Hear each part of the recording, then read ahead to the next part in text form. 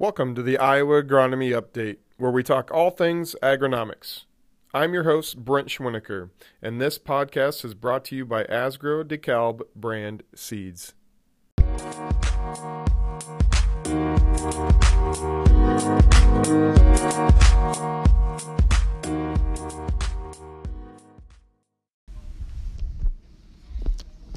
Hey everyone, and welcome to a new edition of the Iowa Agronomy Update. We got a special podcast here for you today. We got a couple in-house guests here today. We're not on the phone, but happy to have everybody here in Huxley today. And we got a new addition to the podcast. We've got Connie Davis, Corn Systems Market Development Manager from St. Louis. Hey Connie, how are you? Hey, how are you? I'm good. I'm glad to be here. Great. And we've got John Swalwell with us, so friend of the podcast from Southwest Iowa. John, welcome. Good day. Good day. Hey, it is about midday here on September 5th, and we are going to be focusing in on rain, go away, and what does all this rain kind of mean for our geography as far as corn diseases, soybean standability, other things that we're seeing right now with all this moisture coming in right pre-harvest time. So, Connie, you've been doing a number of disease clinics around the Midwest. Give us an idea of what you've seen popping up in all these states, and just give us a general idea of where you've been. Okay, great. Well, this morning, for sure, the rain, go away is a big deal because as soon as I crossed the Iowa line coming in from central Missouri, it started raining. So just wanted to kind of talk about where we've had some of these disease clinics. And the rain has been so patchy in some areas. Iowa has not been as patchy, but when I started over a month ago in Kansas, central Kansas and northern Missouri actually has had severe drought. And so what I saw in central Kansas, Salina area, was not much corn in the field because it's all been taken out with silage, which, when you go to talk about corn diseases and there's no corn in the area, that's hard to talk about. But we did talk about what we normally see, because every year is different, and we never know. That weather is something we cannot, we can't predict that from year to year. We can predict it within a week maybe, but not from year to year. And so we need to think about year to year what our history of diseases are in our fields. And so I talked to growers from Kansas. We went to from Salina, Kansas, we went to southwest Kansas, Garden City area, and there, typically where they're dry, they've had plenty of water. And so I went back to Illinois then, and Illinois has had decent water, had a little bit of water stress early in the season, but what they're seeing in Illinois is gray leaf spot. This year, gray leaf spot has come in earlier than ever, and it's come in pretty heavy. And so we're concerned about that because it's something that kind of sits there and it infects the plant. It has this 2-week latent period, we call it, where it takes about 2 weeks before you really see a lot of symptoms. And those symptoms don't occur until maybe you've already scouted at flowering. And so gray leaf spot did come in. We've had a lot of spray planes going up in Illinois, Kansas, Nebraska, Iowa, spraying for gray leaf spot. Yeah, and that's a good point, Connie. So we talked a couple podcasts back about making that input decision around that fungicide application, and then the kind of the side effects of making that decision when the diseases aren't present. And now we're starting to see some pictures and images floating around of the guys that stuck with their plans and stuck with the fungicide applications are seeing huge benefits of plant health right now, which look to be good results in yield benefits. So what else have you seen besides gray leaf around? I've heard of tar spot in other states and physoderma in here, and what else is popping up around the Midwest? Well, definitely with all the water in Iowa and Illinois, we've had a lot of physoderma. Physoderma likes water. It's one of those pathogens that needs water to infect, and it needs light to infect, and it needs heat to infect. So our warm June with a lot of rain has really allowed physoderma to take over in the plant. you'll have a good year. The plant looks nice and healthy, and then all of a sudden, right before harvest or before a wind comes through, and it snaps off at the bottom. So you'll have those greens or those purple spores at the bottom internodes, the second or third internode, and it'll snap there, clean off. So Physoderma is a pathogen that you need to look for. If you have the leaf symptoms, which are banded leaf symptoms or brown midrib or spots that kind of look like a Sharpie, you put dots on the husk or the stalk with a Sharpie. If you have those symptoms, it doesn't mean you have the node breakage, but it is a high possibility that the pathogen is there. So just watch out. If you're starting to see some node breakage, you need to get in and harvest those fields early. And for us this year, in the territory I cover, we've definitely seen a lot greater incidence further south of the normal ranges that we've had the Physoderma issues. It's typically been something that I-80 North or in the I-80 corridor I've seen more often, but in the bottom 2-tier counties of where I cover in Iowa, we saw a lot more this year than we have historically. So I haven't necessarily seen a ton of it move into node rot phase, but definitely the leaf symptoms occurred in different geographies than we've seen them historically. Yeah, so Physoderma has really become the new, I want to say the new Goss's wilt. Maybe we focused a lot on Goss's wilt, probably 6 to 8 years ago, right? And we took huge steps, advancements forward in our germplasm tolerance to that disease. What are we doing as a breeding organization and a systems organization to look at Physoderma and maybe give us some, how do we determine what hybrids are more susceptible, less susceptible with especially the node breakage? Well, right here at the Huxley Learning Center, our breeding team is focused on Physoderma screening. And we're also doing, in the last 3 years, we've done funded research with Iowa State University, Allison Robertson, the pathologist there. So we are working with them to understand how best to inoculate so that we can better screen all of our populations. And the breeding team is working hard, not only in Iowa, but at other locations to screen across the Corn Belt. But also we, with the heavy infestation that we've seen this year, is actually a great opportunity to screen our material at multiple locations. So our breeders and our pathologists are out taking notes at the locations where they know these heavy infestations are. And a way that you guys can help us is to report where you're seeing it, report the product that you're seeing it in, let us know so that we can better understand how the pathogen is surviving and the spread of it. What's the best way to report that? Is that through your local agronomist, local DeKalb Asgrow salesman? What's the best way to get a hold of us? Our district sales managers and our agronomists can report it through our app. We have a disease guide app where we can report diseases. We can submit samples through that app, and they have access to that. Our local dealer can also have access, or they don't have access to the app, but they can help get in contact with the way we've done it. If our dealer contacts me, I can enter the information, how they've collected the sample, into the disease guide app, and even if we can't make connection, I can get the email that initiates the sample submittal and forward it on to them with the material that needs to be put in the package and sent on to the lab. So it works pretty efficiently to get it to the lab quickly with the right information. Yeah, so one last thing here, Connie, before we let you go and get started here at the Huxley Disease Clinic. You know, what are we doing to maybe think about modeling or maybe trying to make those decisions about fungicide easier for us at that flowering timing when the diseases aren't present? And we low economy, what's the payback? Tough to make those decisions when you don't see the lesions. But how are our systems trials going about trying to make those decisions easier? Well, our plant health team, our global pathologists, have pulled together some information from 1999 to 2017, and with over 4,000 comparisons of sprayed versus unsprayed, what we're finding is it really is kind of a flip of the coin from year to year. Am I going to get a return on investment? 80% of the time, you'll get some type of positive response from a fungicide, but only 50% of the time do you get that return on investment. And that return on investment assumes that you get 7.5 to 8 bushels per acre return from the fungicide at 350 corn or 375 corn. Right. So you do have to get 7 or 8 bushels an acre to pay for that, and that's that's the grower input, the grower expectation for their yield. Now, I can help prioritize maybe a little bit. First of all, the 3 buckets that I like to consider when I consider spraying is, the first bucket, is there a history of disease? Is there disease present in that field?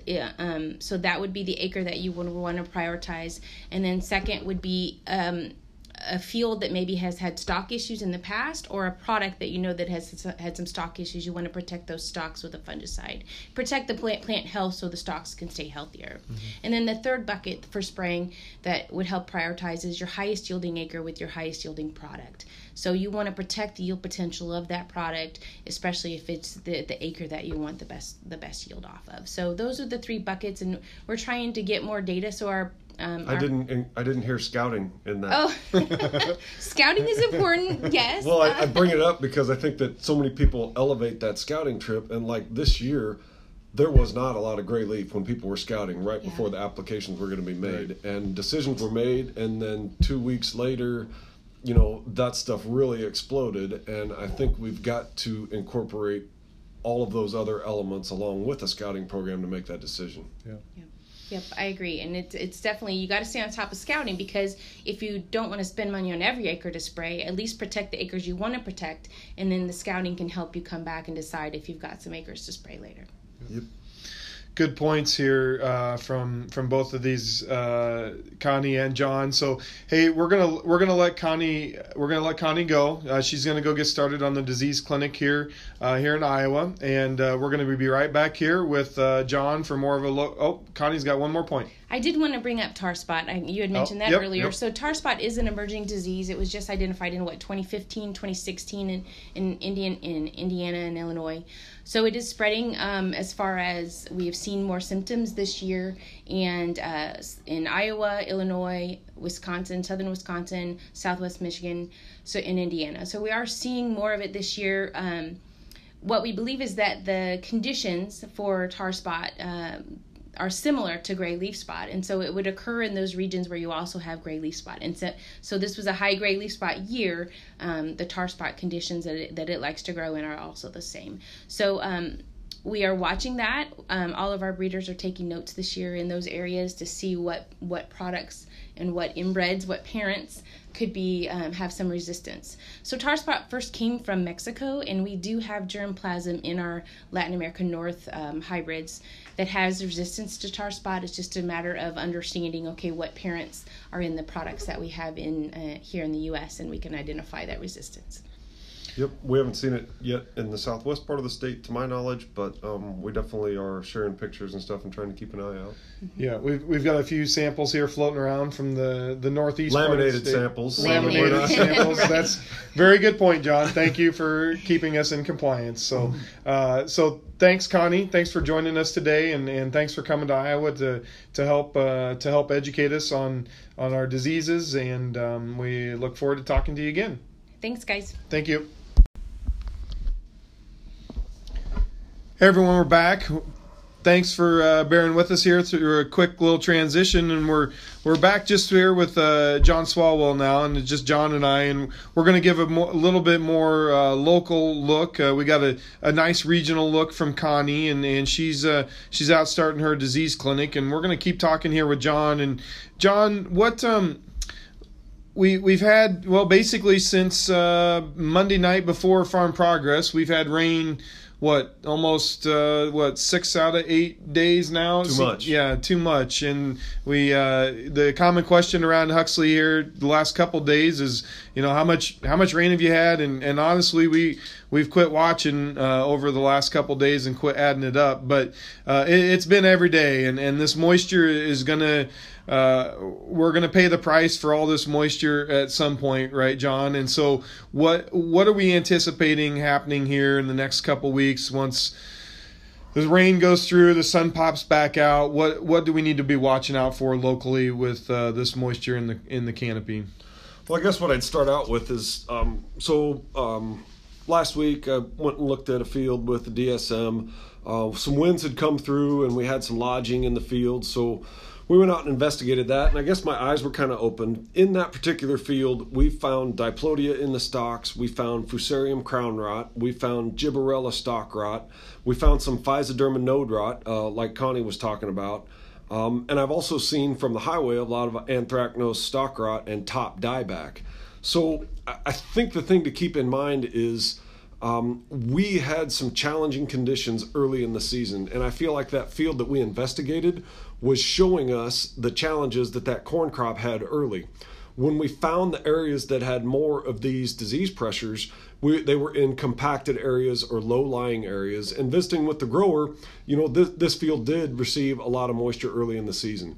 And if we look back to the years that are really bad for stalk rots and crown rots, a lot of times it lines up when you have wet conditions early, followed by some mid-season stress. So the mid-season stress could have been drought stress, or it could have been some nutrient stress, but that stress brings on some stalk cannibalization. And then if you have the disease progressing in a stalk that is compromised from being cannibalized, that can really add up to a rapid degradation in the stalk integrity right around harvest.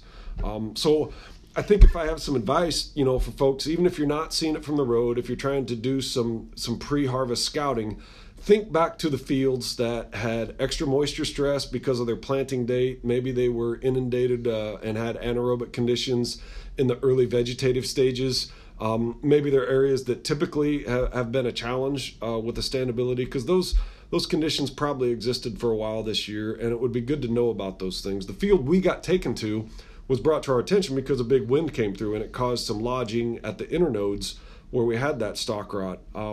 But if you haven't had that wind, you could have the same disease condition out there as a liability. So would just really encourage some proactive scouting and harvest planning as we're waiting to get these machines going.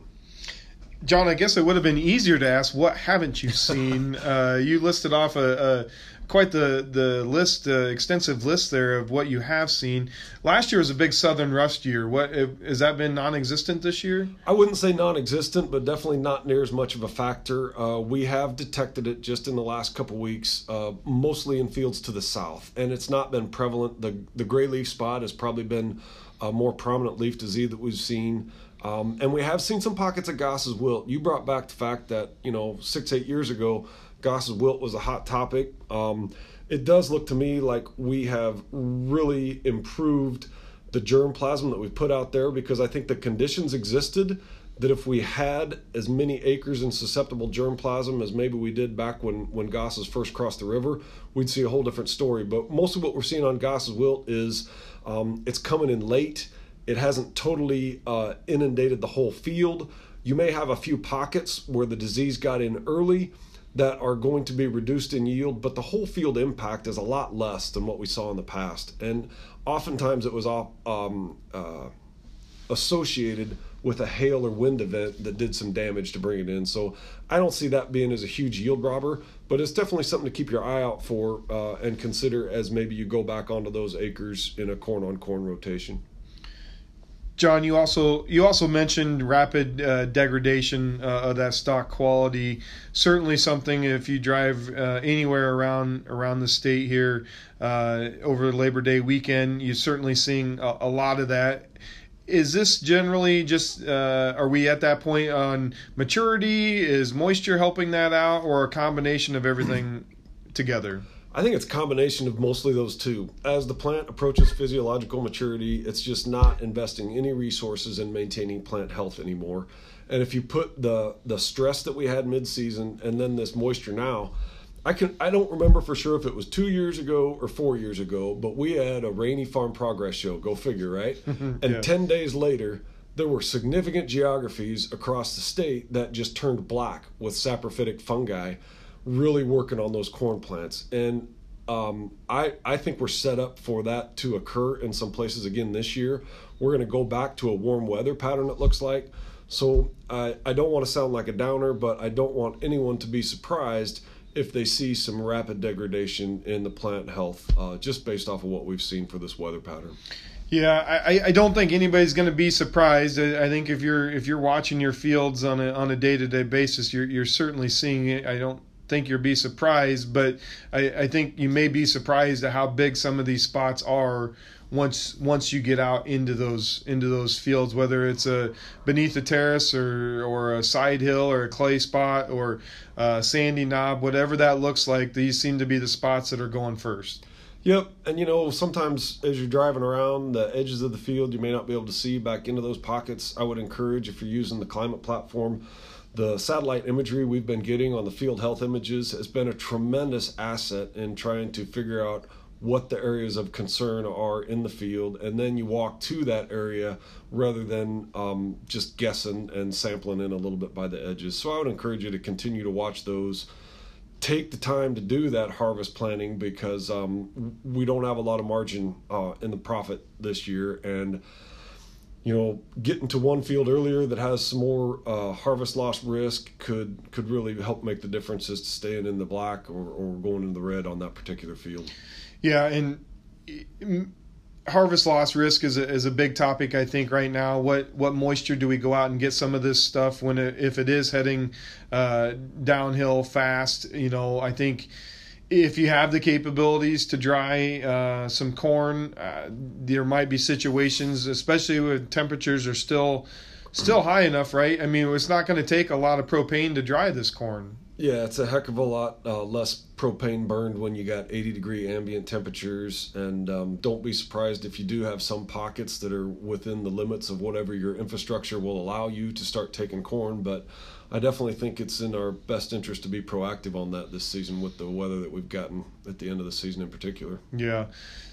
So corn, stay tuned, keep a watch out, and don't be surprised here. So let's transition into beans. What is this? What's this rain going to do for our beans? We're seeing probably most of what I'm seeing is probably just standability. Maybe getting a little lazy. Maybe not necessarily standability. But John, what does the standability usually mean during late August, early September?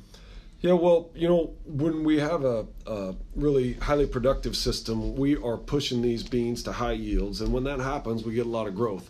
And if that growth stretches up, those beans are up midway to your chest, and you get some of these severely soaking periods, multiple rain events in a row, we can tamp that canopy down. If that canopy doesn't rebound up to a certain extent, you lose airflow, you lose sunlight intervention, or sunlight coming into the canopy, and that just keeps some of those soybeans from finishing off as well as they might. So these rain events, for the people that were on the border of the drought, they've been a godsend, because they had some beans that weren't in that situation where they were susceptible to lodging because they had some mid-season stress, and if they were planting a full season maturity for their area, they're likely going to get some nice benefit on this rain helping finish off and get larger size seeds produced on those soybean plants.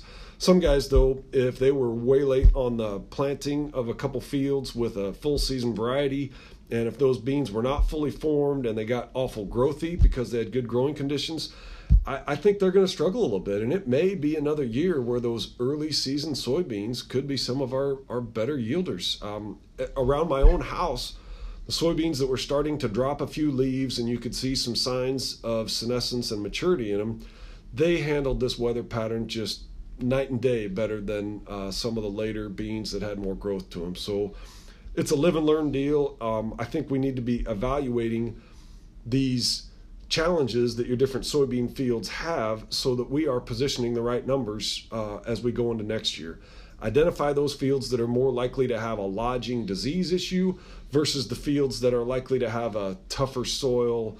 They're less apt to have those high yield lodging type conditions, and put that into our plan when we're using these different soybean products that we have. We got a lot of diversity in the lineup. We can address those situations, but part of it starts now with evaluating what a soil type or a particular field's worst risks are.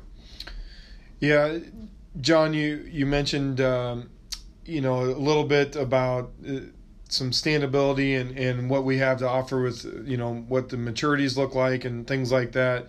What have you seen as far as diseases. I don't think we have any huge outbreaks like a gray leaf in corn or anything like that, but probably pockets of something. Yeah, it's a little less general. I mean, for a lot of my territory, we were looking at Septoria brown spot that actually progressed up the plant more quickly than it did in some other years. Septoria brown spot, you're always going to have it. It's going to work from the bottom of the canopy up, and the closer you get to maturity, the further up it's going to come. But I would say a lot of people observed that kind of progressing more rapidly than it normally would. We've got pockets where white mold is an issue. It's definitely not the areas that had the drought stress, but there are pockets where white mold is an issue again. We've had a few fields of SDS pop up just in the last couple weeks. I've talked to some other agronomists today, and they've got some fields with heavy brown stem rot pressure. So all of those have been in play depending upon your geography, but I would say less consistency in the disease pressure in the beans. And beans in general, I think maybe insects are going to play about as big a role for some markets as what the disease pressure is going to, as far as things that could take away from yield. Yeah, we touched on that a couple weeks ago with Jim McDermott and the soybean gall midge. Yep. Certainly working into your area as well, definitely. John. Yeah, and how far east are you starting to see that insect now, John? The observations myself, we've seen them in the Essex area and a little bit east of there. So I don't know for sure. There's a lot of places that they've blown up, and my first look was just at fields that were not devastated too bad. But there are some pockets, as guys looked around more and knew what they were looking for, that I've gotten into a lot more significant economic impact. So it's definitely something we got to try and learn about. Yeah, I think, Japanese beetle fed for a lot longer than they normally do. And we have seen a lot of stink bug pop up late in some of these fields. So like I said, insects are going to take their toll again. Yeah. Seems to be the case of soybeans year in and year out there. Japanese may be a newer one. We've seen it in this area for a number of years, but a newer pest in the outskirts or certain different areas. So, John, give us a quick soundbite here on the way out the door. What tips do we have for harvest? Should be before our next episode. We'll probably get some people starting. Probably some people have already started. Maybe some wet corn, silage, things like that. What should we look out for? What should we be expecting here from harvest? I'd just concentrate on making your own harvest plan, because like I spoke about, there's a diversity of issues in the geography I cover. There's also a diversity of issues by your management style and planting date, and I really feel like there's going to be extreme chances for harvest losses. So the more scouting that you do and the more of a strategic plan you make onto what crop you're going to take first, what moisture you're going to start at, and how you're going to maximize the number of acres you get done with the days that we are given for harvest is probably the biggest thing you can do to influence profitability from here on out. Yeah, I think one of the last things I'd end with is I'm kind of excited to see the multitude of layers that we have in the Field View platform, and through yield analysis, what can we learn through these conditions? Whether, John, you mentioned planting dates, planting conditions. What did we do back in May that either helped or hurt our crop, and using yield analysis is going to help us get to those points. So looking forward to diving in to see what some of those factors were. So yep, definitely. Yeah. The more information that we have at our fingertips when we're rolling through that crop, the more we'll be able to unravel some of the trends that we can have an influence over. Yep. So that's got to be our goal. Yeah. Good stuff, John. Thanks for joining us again. And hey, thanks for joining us, everybody. If you've got any things here heading into harvest, any things that you're seeing in the field, hit us up on social media, and we'll certainly get it answered here on the podcast throughout harvest, and hopefully give you guys something to listen to while you're in the grain cart or in the combine. So thanks a lot for joining us. We'll see you again in a couple weeks. Thank you. Take care.